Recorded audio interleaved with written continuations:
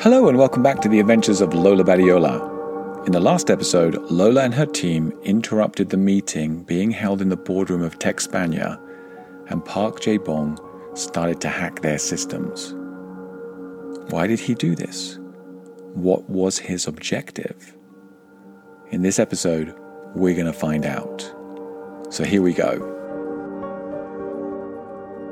The Adventures of Lola Badiola, Chapter 56. The Hack. Lola sat on one side of the Maplewood conference table and faced her 5 opponents. The 2 lawyers looked back at her with disdain, as if she were a little girl interfering with her big brother's birthday party. Luis Brunha and Cayetano Tolosa shifted in their chairs. They had reason to feel uncomfortable considering the way they had treated Lola in the recent past. In the middle of the group was Mario Ruiz de Velasco, his green eyes fixed firmly on the only woman in the room, like laser sights on a rifle. "So, what is this new information, Miss Badiola?" he asked. Lola's throat was dry from the air conditioning and the tension. She reached forward, picked up a jug of water and poured herself a drink. It was a bad idea. Her shaking hands revealed to everyone in the room how nervous she was. She took a deep but imperceptible breath to calm herself, then stared back at Ruiz de Velasco. In this life-or-death moment, all of her senses were heightened, and time seemed to slow down almost to a stop. She could feel the cool air entering the room from the vents above them. She could smell the remnants of the coffee in the cups of the lawyers, and she could hear somebody's leg twitching nervously beneath the conference table. She regarded Mario Ruiz de Velasco very closely. She noticed how cleanly shaven his skin was, how perfectly symmetrical his eyebrows were. There was not a single strand of hair out of place, not a single imperfection in his presentation. He looked like a movie star. He looked like a Spanish version of Richard Gere. "Well, what's this new information?" Ruiz de Velasco repeated. "You are greatly undervaluing J-Block." Ruiz de Velasco smiled patronizingly. "Our offer is extremely generous, all things considered, and your boss, Mr. Thompson, agrees with us." €6 a share doesn't come close to the true value." The lawyers murmured their disapproval. Cayetano shook his head and snorted, but Ruiz de Velasco remained unemotional. He leaned forward, putting his hands on the table, palms facing upwards. "Miss Badiola, or may I call you Lola?" Lola recognized the negotiation tactic. If she allowed him to call her by her first name, it would be a concession, a sign of weakness. If she refused, it would appear confrontational, also a sign of weakness. So, she didn't react. Ruiz de Velasco continued regardless. "Lola, let me explain something to you. It is very difficult to put a value on a technology company, particularly one like J-Block that has no profits, no revenues, and no clients. It could be worth something, it could be worth nothing, or it could be worth less than nothing. Our offer recognizes the potential of the company, the potential for clients, revenues, and profits, and on that basis it's extremely generous. You see, without us, J-Block is worthless. Without us, J-Block cannot get a foothold in the cybersecurity market. Only with us can this potential be realized. Only with us can revenue synergies be exploited and shareholder value created. You may not understand this, Lola, but your boss does." Ruiz de Velasco received a text message. He read it, and then he turned back to Lola. "The board of directors are on their way up. We really need to finish proofreading these documents, so I'd kindly ask you and your little friends to leave the conference room." In response to Ruiz de Velasco's condescension, Lola decided it was time to reveal the first ace that she had up her sleeve. "Thank you for the lesson in finance, Mr. Ruiz de Velasco. I completely agree with your analysis of the situation, apart from one fundamental difference." "Really? And what is that?" "J-Block does have a foothold in the cybersecurity market. It does have its first client, and this client is a whale." There were confused looks from the businessmen on both sides of the table. "J-Block has no clients, Lola. I can assure you of that." "As a matter of fact, it does." "Who?" "You." There was a moment's silence, and then the men sitting opposite reacted in their own peculiar way. Cayetano laughed at the ridiculousness of the suggestion. The lawyers complained about their time being wasted, and Ruiz de Velasco instructed Luis Brunha to call the security guards back into the conference room. Lola stood up from her chair, walked over to where Park was sitting, and whispered something into his ear. Then she said in a loud voice, "You are vulnerable, TechSpania, and you need our technology to protect you." The 5 men sitting opposite stopped what they were doing and looked up at her. "What are you talking about?" Lola clicked her fingers, and the lights in the room went out. The air conditioning system stopped functioning, and the coffee machine switched off. "What's going on?" Lola didn't respond. She wanted the effects of her actions to sink in like a magician allowing her audience to absorb a particularly astounding trick. One by one, Tolosa, Brunha, and Ruiz de Velasco received calls on their mobiles from their respective deputies, telling them that all power had been lost and asking what should be done next. The door of the conference room burst open, and one of the receptionists from the 51st floor rushed in, a look of panic on her face. "The board of directors!" she blurted out. "The board of directors are trapped in the elevator!" There was only one person who knew the next move. That person was Lola Badiola. She sat back down in her chair and calmly repeated her earlier statement.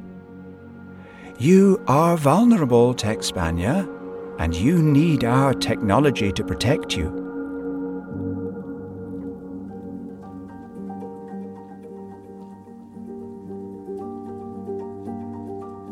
So now we are starting to see Lola's plan in action. How will Ruiz de Velasco and the team from TechSpania respond to this unexpected situation? We will find out in the next episode. But right now, let's do some business English, and we'll start with some advanced vocabulary. Have a listen to this again. Lola sat on one side of the Maplewood conference table and faced her 5 opponents. The 2 lawyers looked back at her with disdain, as if she were a little girl interfering with her big brother's birthday party. Disdain is a noun. Disdainful is an adjective. It is the feeling that someone or something is not worthy of your attention or your respect. If you treat someone with disdain, as the 2 lawyers do to Lola, you treat them with contempt, as if they are inferior to you. You might know the feeling when someone at work treats you with disdain. It happens to us from time to time. It's quite unpleasant. And it happens particularly when you are new to a company or when you are junior and you have yet to win the respect of your colleagues. In these situations, you need to stand up for yourself, believe in yourself, have confidence that you are just as worthy of respect as any other person in the company. And ignore those people. Don't lose sleep over it. They don't deserve your attention or your time. Okay, let's continue with this theme. Listen to this. "You are greatly undervaluing J-Block. Ruiz de Velasco smiled patronizingly. "Our offer is extremely generous, all things considered."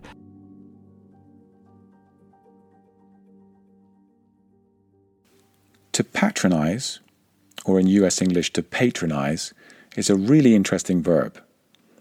It is to treat someone in a way that is apparently kind and helpful, but that betrays a feeling or a sense of superiority that you have over that person.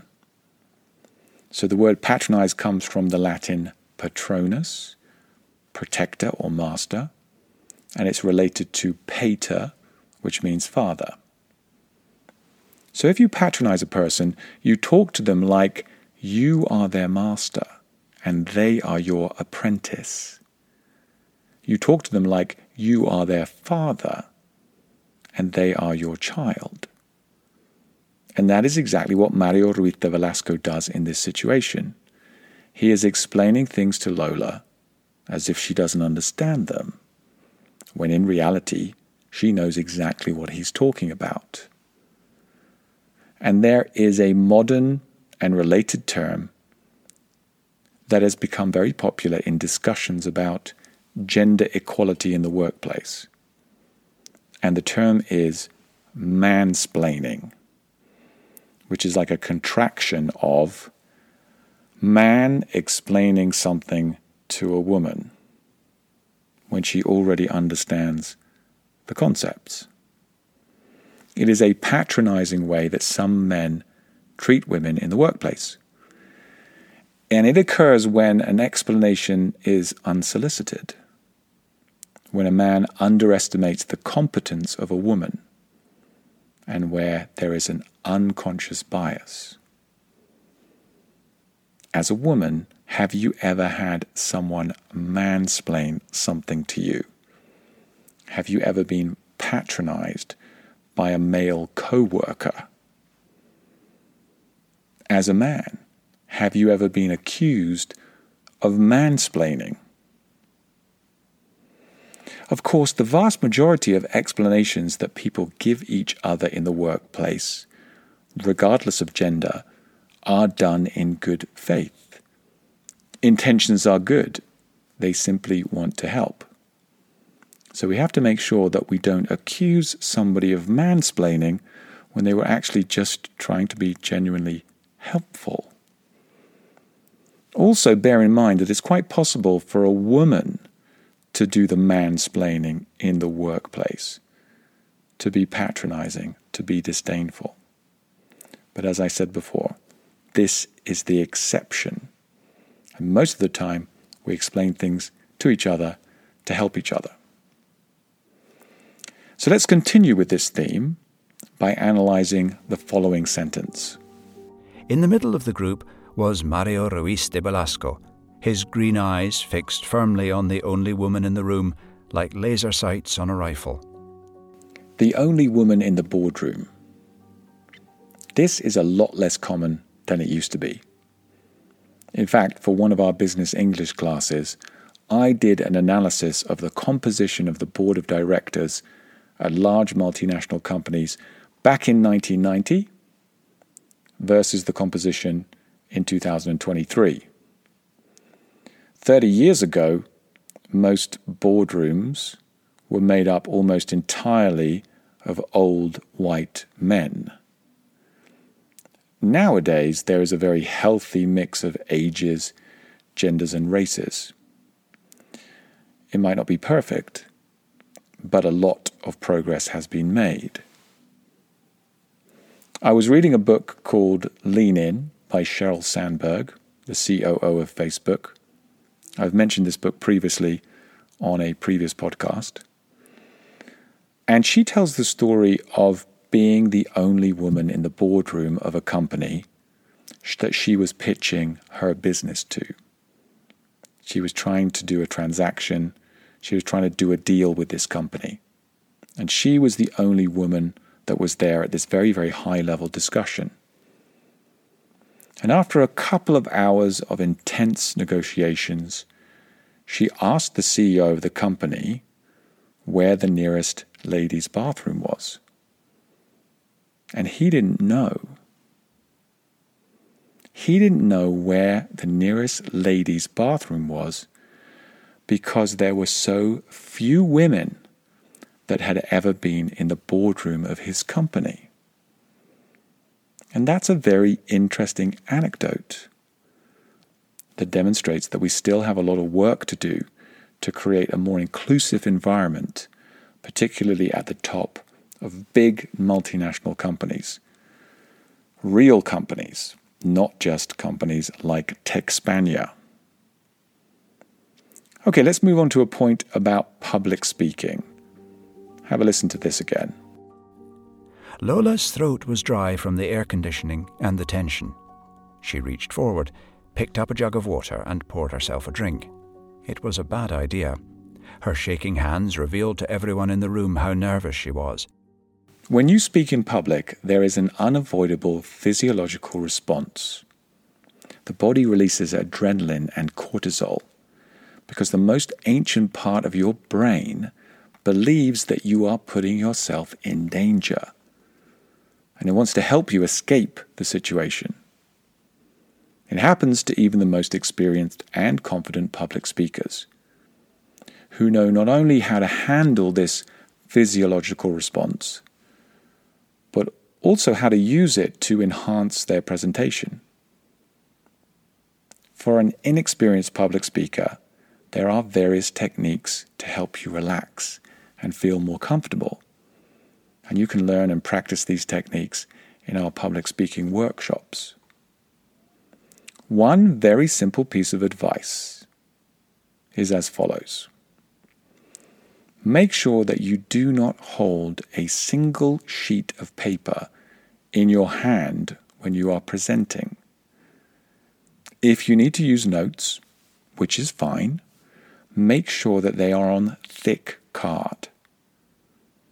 Because the adrenaline and the cortisol that is pumping through your system will make your hands shake.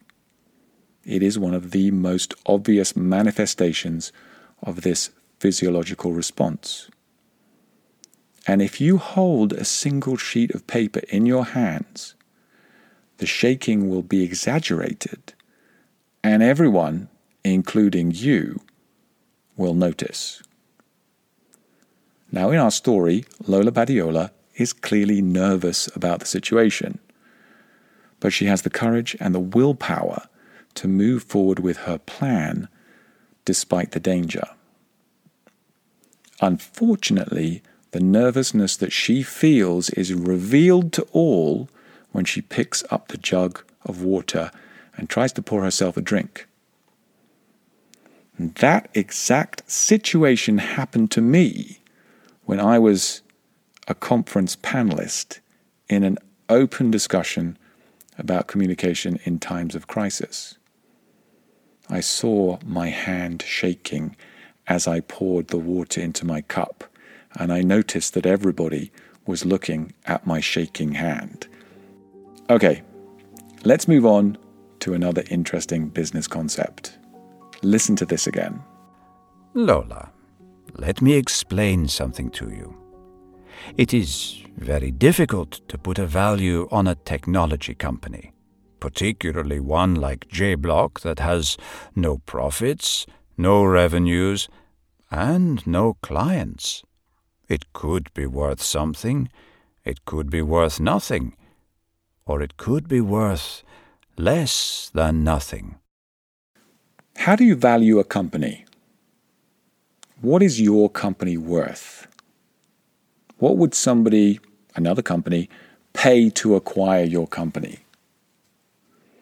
These calculations are done by corporate finance departments of investment banks who advise companies on mergers and acquisitions.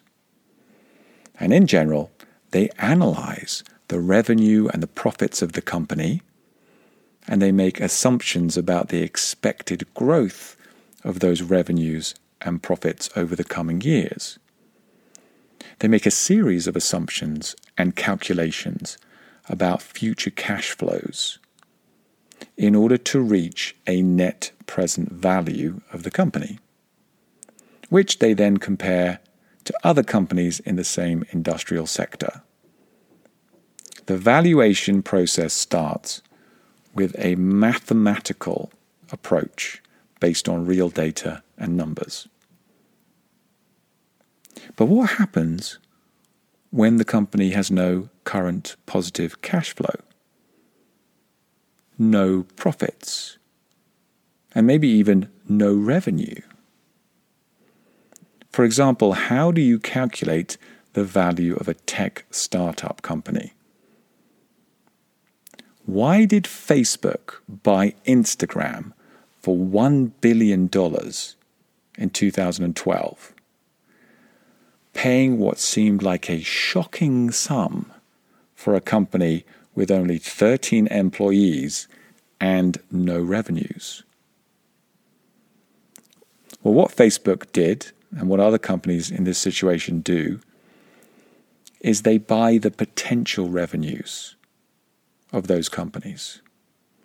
And they consider how those potential revenues can best be realized within their own company.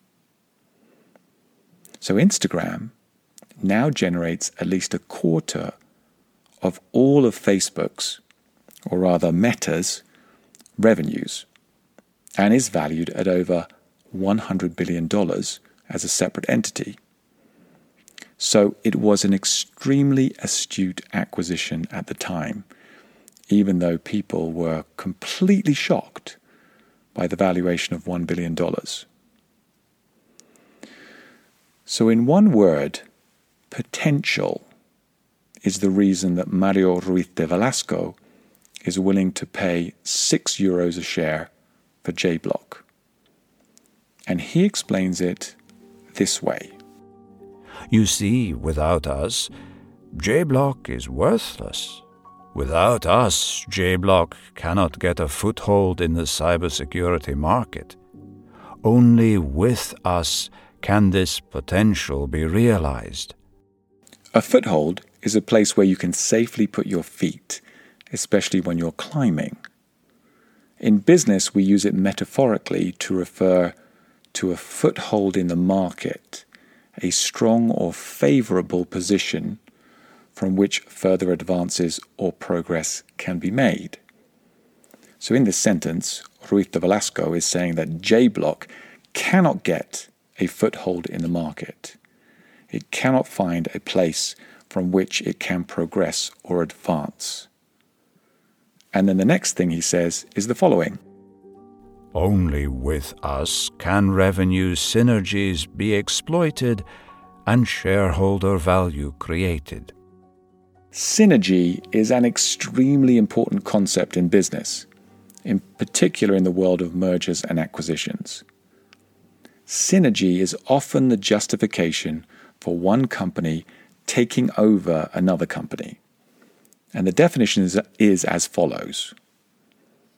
The combined power of a group of things when they are working together is greater than the total power achieved by each working separately.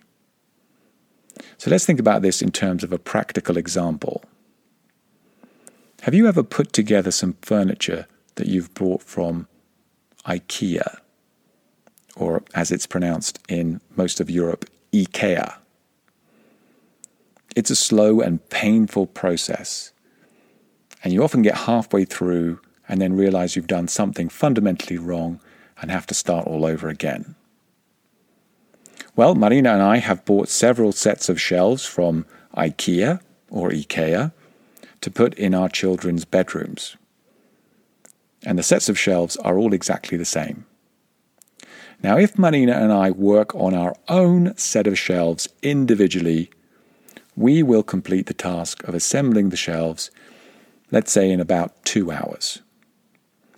Marina always does things slightly quicker than I do because she has incredible spatial intelligence, and in fact, she was a youth champion of the video game Tetris, which definitely helps her when she's putting together IKEA furniture.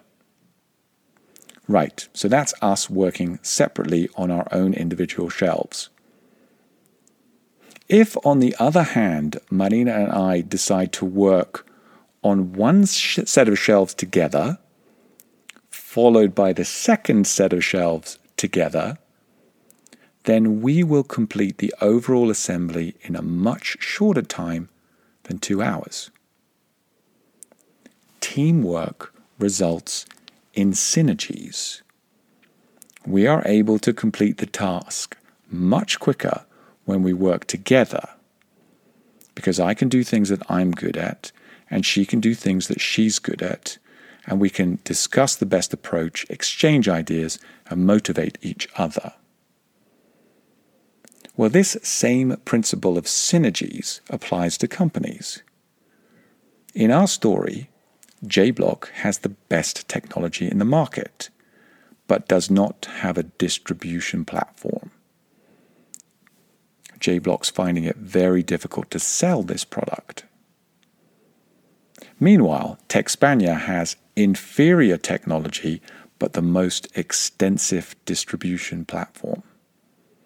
And the combination of these two companies therefore creates a synergy where the best technology combines with the best distribution platform. When synergies are involved, 1 + 1 doesn't equal 2. 1 + 1 equals 3. That's synergy.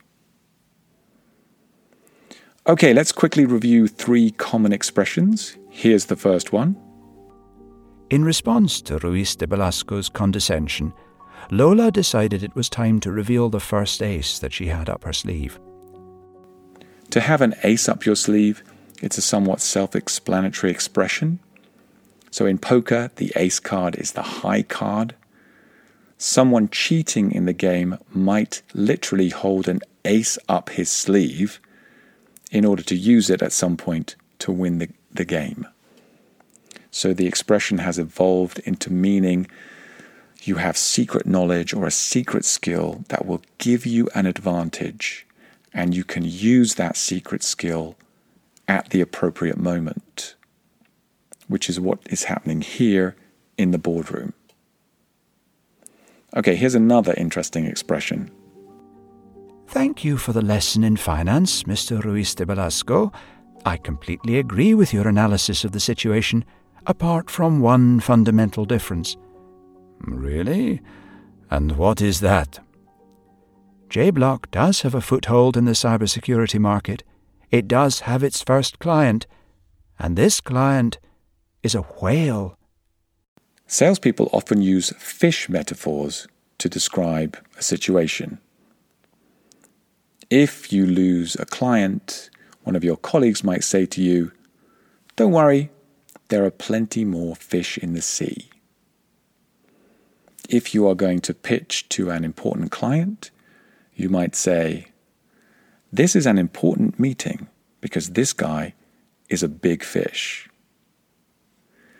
Now, in our story, we are talking about a whale. You can probably guess why we're using this term. A whale is a much larger target than usual. It's bigger even than a big fish. A whale is a sales prospect so big that it could make a major difference to your company's business. Okay, let's end today's discussion with an advanced phrasal verb. Here it is. Lola clicked her fingers, and the lights in the room went out. The air conditioning system stopped functioning, and the coffee machine switched off. What's going on? Lola didn't respond. She wanted the effects of her actions to sink in like a magician, allowing her audience to absorb a particularly astounding trick. When something sinks in, particularly something surprising or unpleasant, you gradually start to believe it, understand it, or realize the effect that it will have on you. And that is what is happening to Mario Ruiz de Velasco. The fact that Lola has taken control of the situation by hacking the systems of Techspania and disrupting the supply of electricity is starting to sink in. And on that dramatic note, we come to the end of today's class. As I mentioned, we do offer public speaking workshops. If you are interested in becoming a more effective and confident public speaker, just search www.grattan.es and you will find us. We hope that you will join us for the next episode of The Adventures of Lola Badiola. Only 3 more to go before we come to the end of Book 1. Until then, keep bringing English into your life. And remember, in any negotiation or any discussion, always have an ace up your sleeve.